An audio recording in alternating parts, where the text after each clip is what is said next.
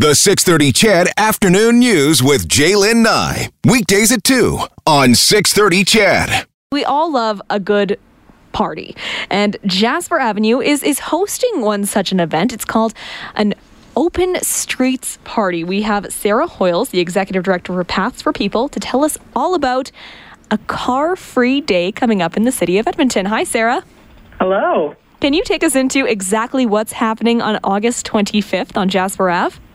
Sure thing. So Open Streets is an idea of opening up the streets to people on bikes, walking in wheelchairs, on scooters, bringing their strollers, maybe the family pet, and getting to engage and really be on the street without having to worry about safety with other potentially motor vehicles on the road. So it's about opening the streets to everyone, not just cars. So yeah, cars are not going to be there for that just small section of the day, allowing businesses to come out onto the street. We're having all kinds of activities, which I can get into later. Yeah, and Sarah, this is something that has happened in other communities. So in a way, have you consulted with them or piggybacked the idea, and now you're going to make it happen here in Edmonton? Yes, this is an event. The type of event is called Cyclovia. When it actually started in South America, and it's kind of spread all over the world. The popularity of it is it seems like universal. So it happens in Toronto, right on Bloor Street, which is the heart and one of the busiest streets in Toronto. There's ones that happen almost every week in the summer in Ottawa. New York City hosts them, as does Los Angeles, and all around the globe. And we've reached out to Minneapolis and Tucson. Those are two places where we were able to get some ideas, as well as, lessons learned, what not to do. And from there, we've been building programming. So there should be something for everyone. It's all ages, all ability levels. Just come onto the street, and do not listen to your mother's advice where they say, don't play on the street. No, we want you to come and play in the street.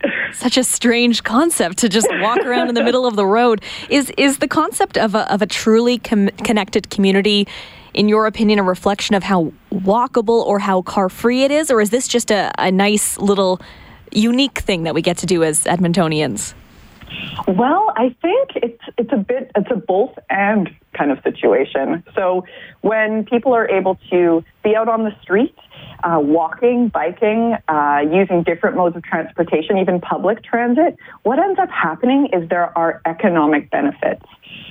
Communities see this all over the world, where it's actually, by people being not in cars, they are more likely to spend more money and to make multiple stops. And that's because they are not, when I drive, I'm going from point A to point B. I want to get there as fast as I can. I don't want to have to worry about parking. Whereas if I'm on my bike or I'm walking, I'm more apt to actually stop, do some window shopping. If something kind of makes me curious, then I'll stop in and I'll check it out. So we actually see an economic benefit from when folks are out walking or biking or rolling, as we like to say. So that includes skateboards and wheelchairs and scooters and the like. Well, and that's what I was going to ask, Sarah. Obviously, this is not open to vehicles, but I'm sure the cycling and the scooting community and the skateboard community is wondering, hey, can we show up on our modes of transportation and enjoy the day? Absolutely. That is a very simple question with a simple answer. Yes, it is for everyone. There is no specific niche community that this is for. This is for all Edmontonians, and not just for folks that live in the core. We are extending the invitations to everyone. We want everyone to come. The great thing about it is it's the iconic street. Everyone knows it, of Jasper Ave, and there's lots of different ways to get there. So if folks want to drive to the site, do it. If they want to take public transportation, the LRT, there's 2 stops right on the route. The streetcar actually takes you there, as well as a lot of the bike lanes. So absolutely, we want to see skateboards. We want to see folks that are BMX riders. We want to see people with different mobility capacities. So you name it, we want it. How about the businesses along that stretch of Jasper? Are they getting involved in the day as well? That's actually a really great question. We can't do this without them. It hasn't been something where we've said we're doing it no matter what.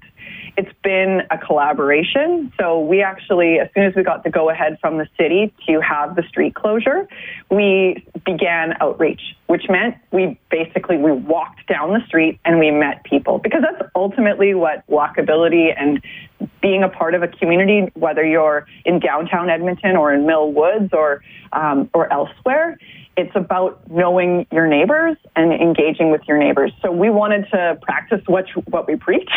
So we got out there about 2 months ago and engaged face-to-face in person with businesses. And then actually earlier today, I was out. We have posters, so we went again business to business, to every business along the route. We've also been in continual communication with them, because if they win, we win, and the city ultimately wins. And the actual response from businesses has been overwhelmingly positive. We are inviting folks to build programming right out in front of their shops. So if they want to do a sidewalk sale, a really cool thing that's happening on 124th Street is Ono Poke is having a pig roast. So they are going to have a full pig on a spit, and they are going to be roasting it right there, and folks can give it a go, give it a try. So we are asking businesses to definitely be involved, and something that's been really fascinating when we've reached out to other communities that have hosted these events. Businesses in Toronto specifically have said that these are their best business days of the entire year, better than Christmas, better than Black Friday. These are about getting people out on the street and actually engaging with businesses. I mean, that's our hope. Ultimately, this is the first year, so we'll see how it goes. And once people get familiar with what this crazy creature called Open Streets is, I think it'll just become more successful. Can you bring us into a little bit more information on what is Open Streets? You're not just an organization that's throwing a party once, right? There's more going on behind the scenes. Yes. So it's actually presented by the organization which I am the executive director for. It's called Paths for People. And we just want people to consider the full network for transportation. So cars are a part of it, but so are bike lanes, so are sidewalks, so are crosswalks. How do people get around the city? And we really want to see different modes of transportation talk to each other, so they're not little isolated pieces to like in and of themselves, but they actually talk to each other. So this Open Streets, this crazy creature, I think once we do it once, people will have a better idea. But you're right, it's kind of hard to explain. The idea is it's a massive street party. We're also calling it a paved park because it is happening on Jasper Ave. We are partying in the street. So there will be DJs. We'll be having different fitness classes. So there's going to be a yoga class. There's going to be a stepping class presented by one of the fitness centers along the route. Like I said, we're engaging with the businesses. There's going to be a lemonade stand raising funds for the Stollery Children's Foundation. There'll be photo booths. There'll be mini golf. There'll be one of those massive Jenga games that are about bigger than a person. They'll be available for people to play, and this is all free, I should say. We want to make sure that there are no barriers for folks to actually come and participate.